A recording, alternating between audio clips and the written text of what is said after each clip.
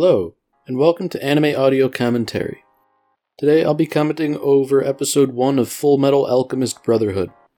If you would like to watch along, then start watching now. So, I've heard various opinions on this first episode of Brotherhood, and I understand a lot of the complaints about it, because people say that it's sort of like stupid, non-canon, doesn't really add anything. But I think it's not that bad. You know, it's a good way to start in media res, introduces us to a bunch of characters and gives us some characterization early on. You know, it's not like it's any great important, pivotal part of the story, but for what it does, I think it does it well, you know?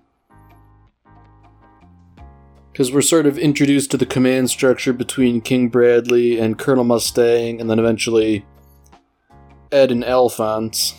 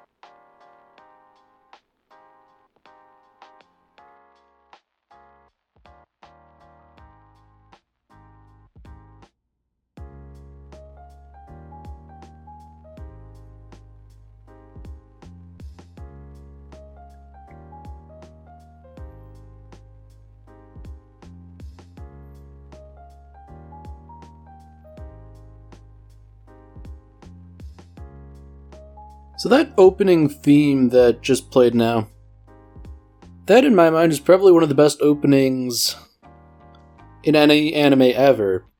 Not only is the music really good, but the visuals too are also really well thought out in my opinion. The visuals add, I guess, they sort of inform the viewer of bits and pieces of the backstory, and they show you things that have yet to happen, but in a way that doesn't spoil any major plot twists.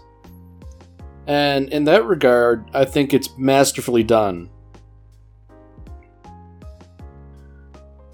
So here we have the first conflict between Ed and the freezing alchemist.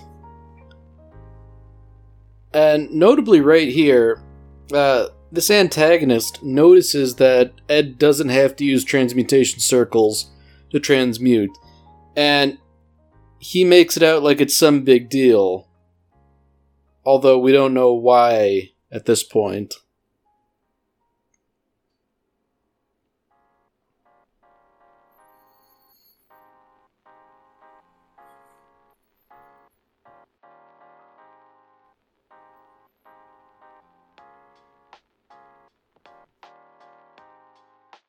So, the Freezing Alchemist sort of does some deduction here based on what he already knew about Edward.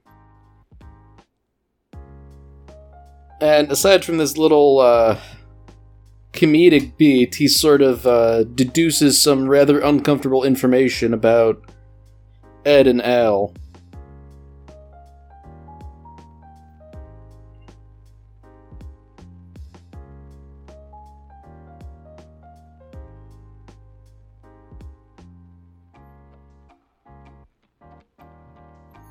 So, unfortunately for the pair of them, Edward's temper has gotten the better of them, and Knowing what we do about the freezing alchemist, how resourceful he seemingly is, it was probably a better idea to have him fully restrained as Ed had previously.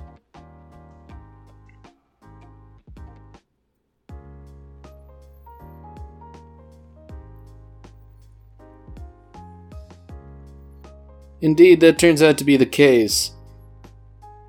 Additionally, this scene serves to inform the viewer that transmutation circles are so important that the freezing alchemist had tattooed one on the palm of his hand, so that he can continue to fight even when disarmed.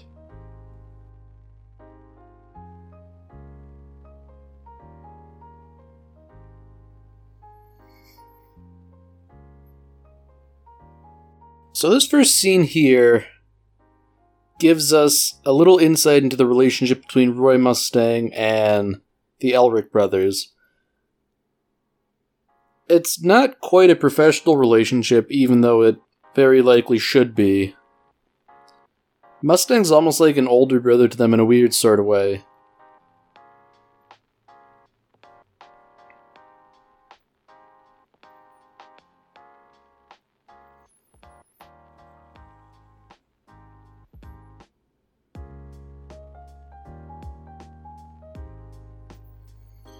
So, in that little line from Edward, we get a little glimpse into one of the principal conflicts, which is the conflict between his ideals and his responsibilities. He's ostensibly working for the military, but he is adamant about not killing, and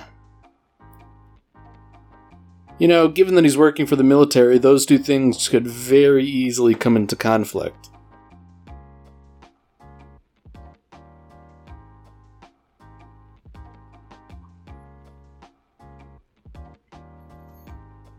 So, for the second time this episode, we're introduced to the running gag of people mistaking Alphonse as the Fullmetal Alchemist, knowing only the title.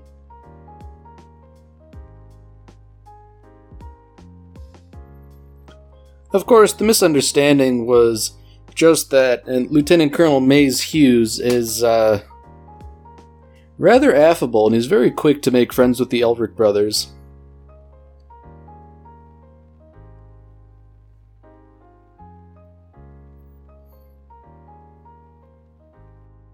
He's also shown to be a family man and a very devoted husband and father.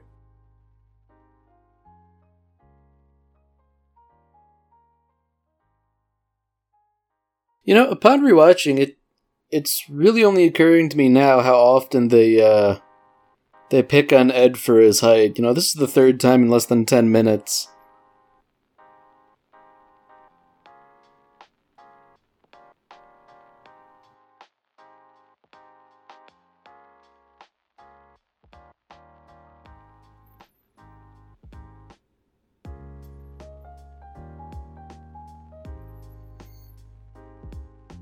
So as the Elric brothers stay at the Hughes household for dinner, it seems like only Ed and Al are aware of Alphonse's true nature.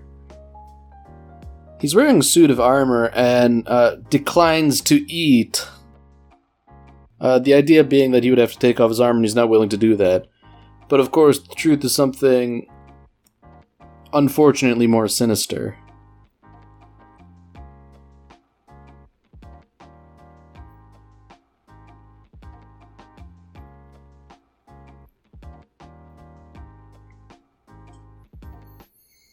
So interestingly, back in prison, the freezing alchemist is talking to Kimberly, the Crimson Alchemist.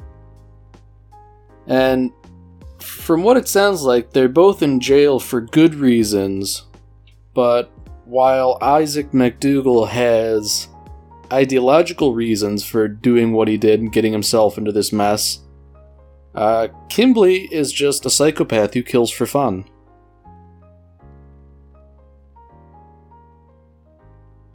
So, although they might do the same sort of things, they do it for vastly different reasons, and thus, Kimberly sees no reason to help him.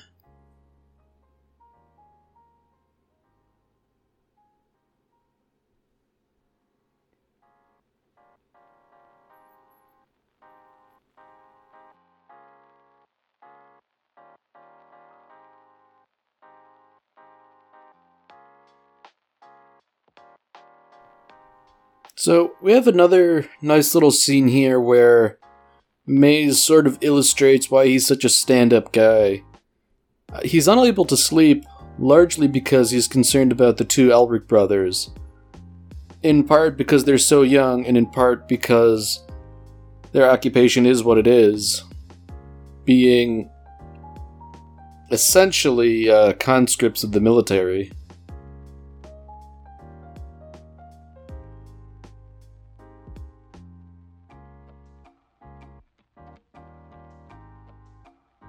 So here we get like the first little glimmer of something more, where Alphonse says, "I wish we could get our old bodies back," indicating that Ed is not unique in having a prosthetic limb.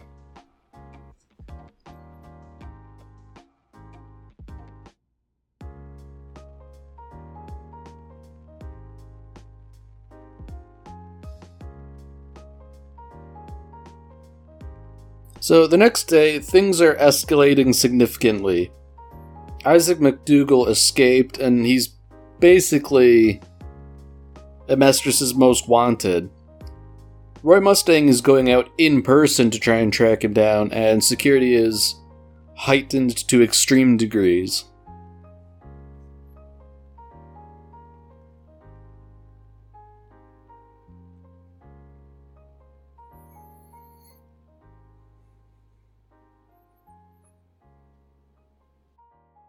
So Isaac seems to be putting little transmutation circles all around the city.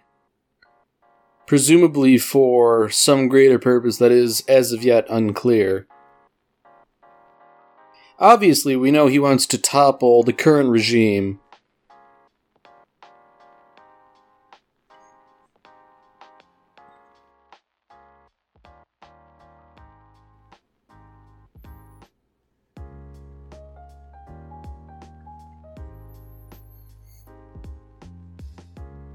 So McDougal has run into some heavy resistance in the form of Alex Louise Armstrong, another state alchemist. And he seems to be a fairly decent match, if only because he's so tough.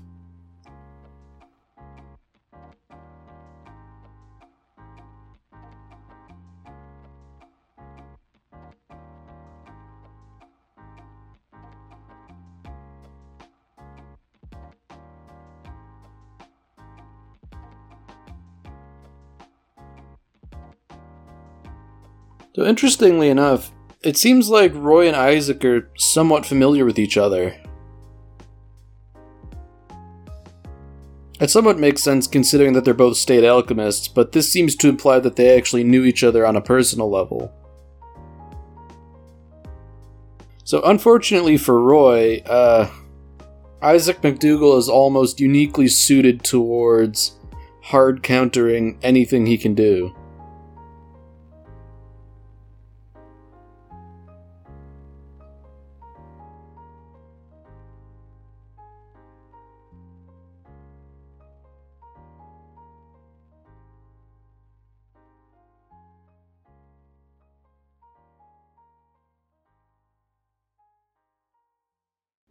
So it seems like the Elric brothers have finally caught on to his big plan, whatever it is.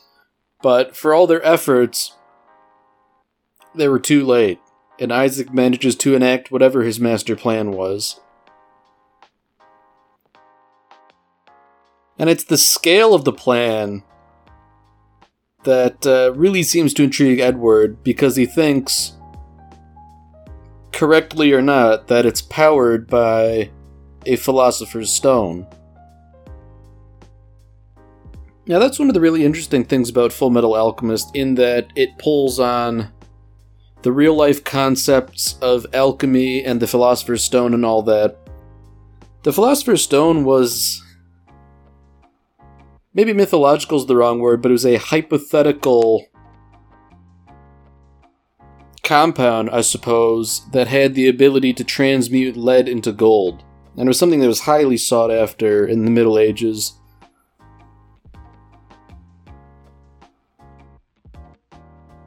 So, Edward, perhaps obviously, is very keen on getting his hands on a Philosopher's Stone, Isaac is denying it or just playing dumb. It's not entirely clear.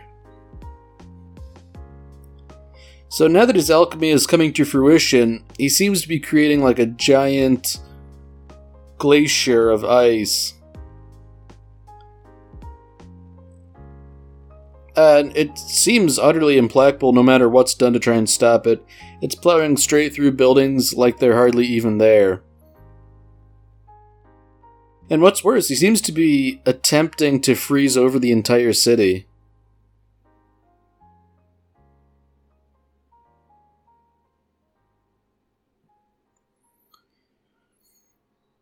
So Edward manages to deduce that Isaac's overall target is Central Command, presumably where all the head military officials are.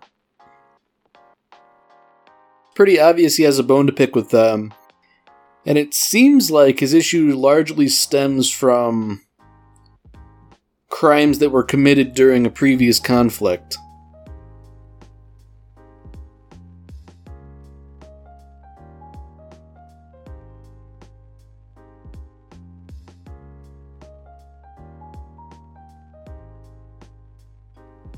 So the two Elric brothers manage to fight Isaac in close combat. And while it seems that Isaac's getting the upper hand, it becomes clear to the audience that Alphonse is not quite what he appears. Rather, he's an empty suit of armor. For Isaac, this is the final piece of the puzzle that confirms what he has suspected.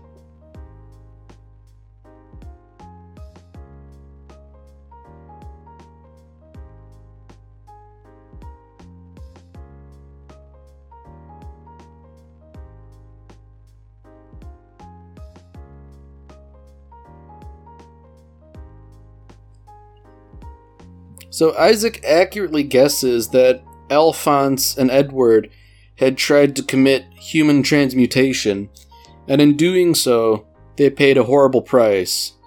Alphonse lost his body, Edward lost a leg and an arm. And so they were forced to contend with these horrible loss of limb. Unfortunately for Isaac, this has really pissed off Ed, and considering he has a metal prosthetic arm, well, it's gotta hurt, I'd imagine.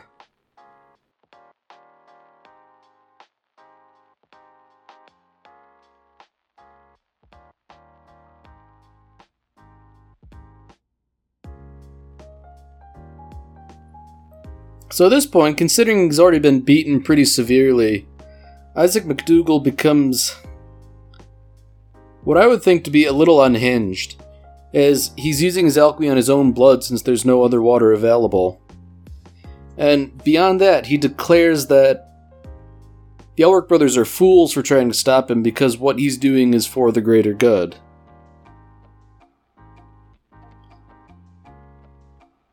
So, he might even think what he is doing is for the greater good, but the unhinged manner in which he's acting, I guess, indicates that he's probably a little off his rocker.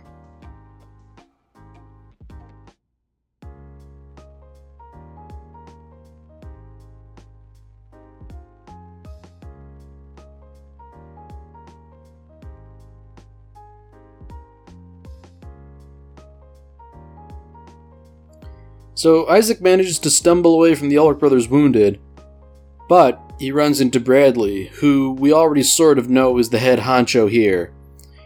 Isaac takes the opportunity to engage him in combat, using his blood as a weapon once again.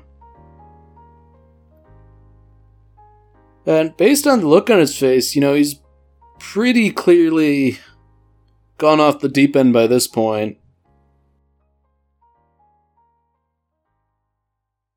Bradley, on the other hand, is very stoic, and he's able to cut him down with hardly any movement on his part.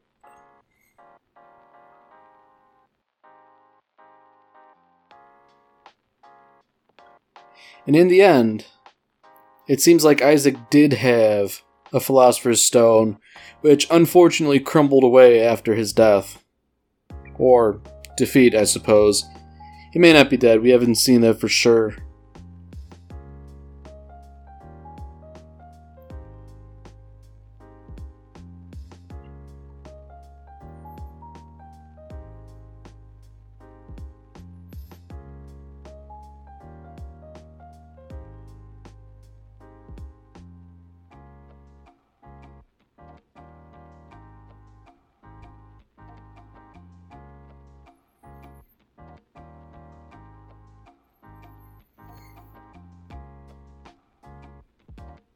So interestingly enough, this is sort of the first interaction we have with Bradley, and he seems pretty affable himself in regards to talking about his encounter with Isaac.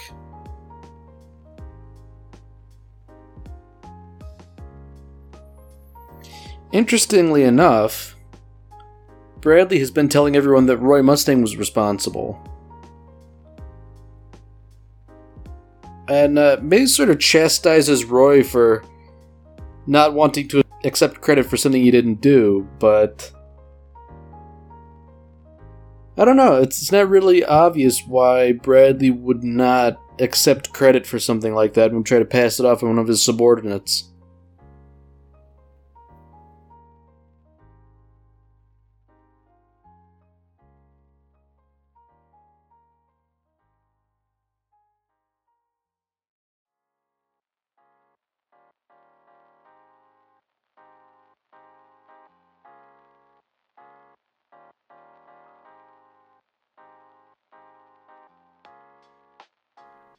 So meanwhile, we're introduced to a sultry femme fatale type character talking on the phone.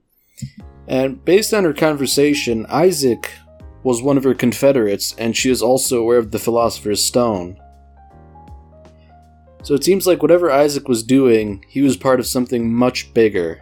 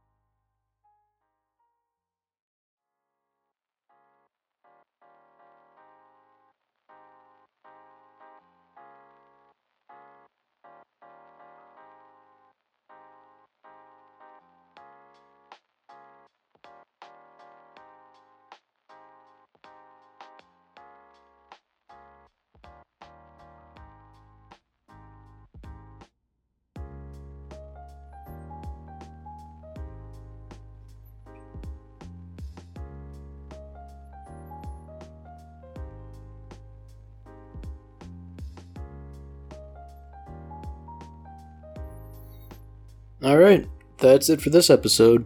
If you've enjoyed it, then by all means, tune in for the next one. See you, Space Cowboy.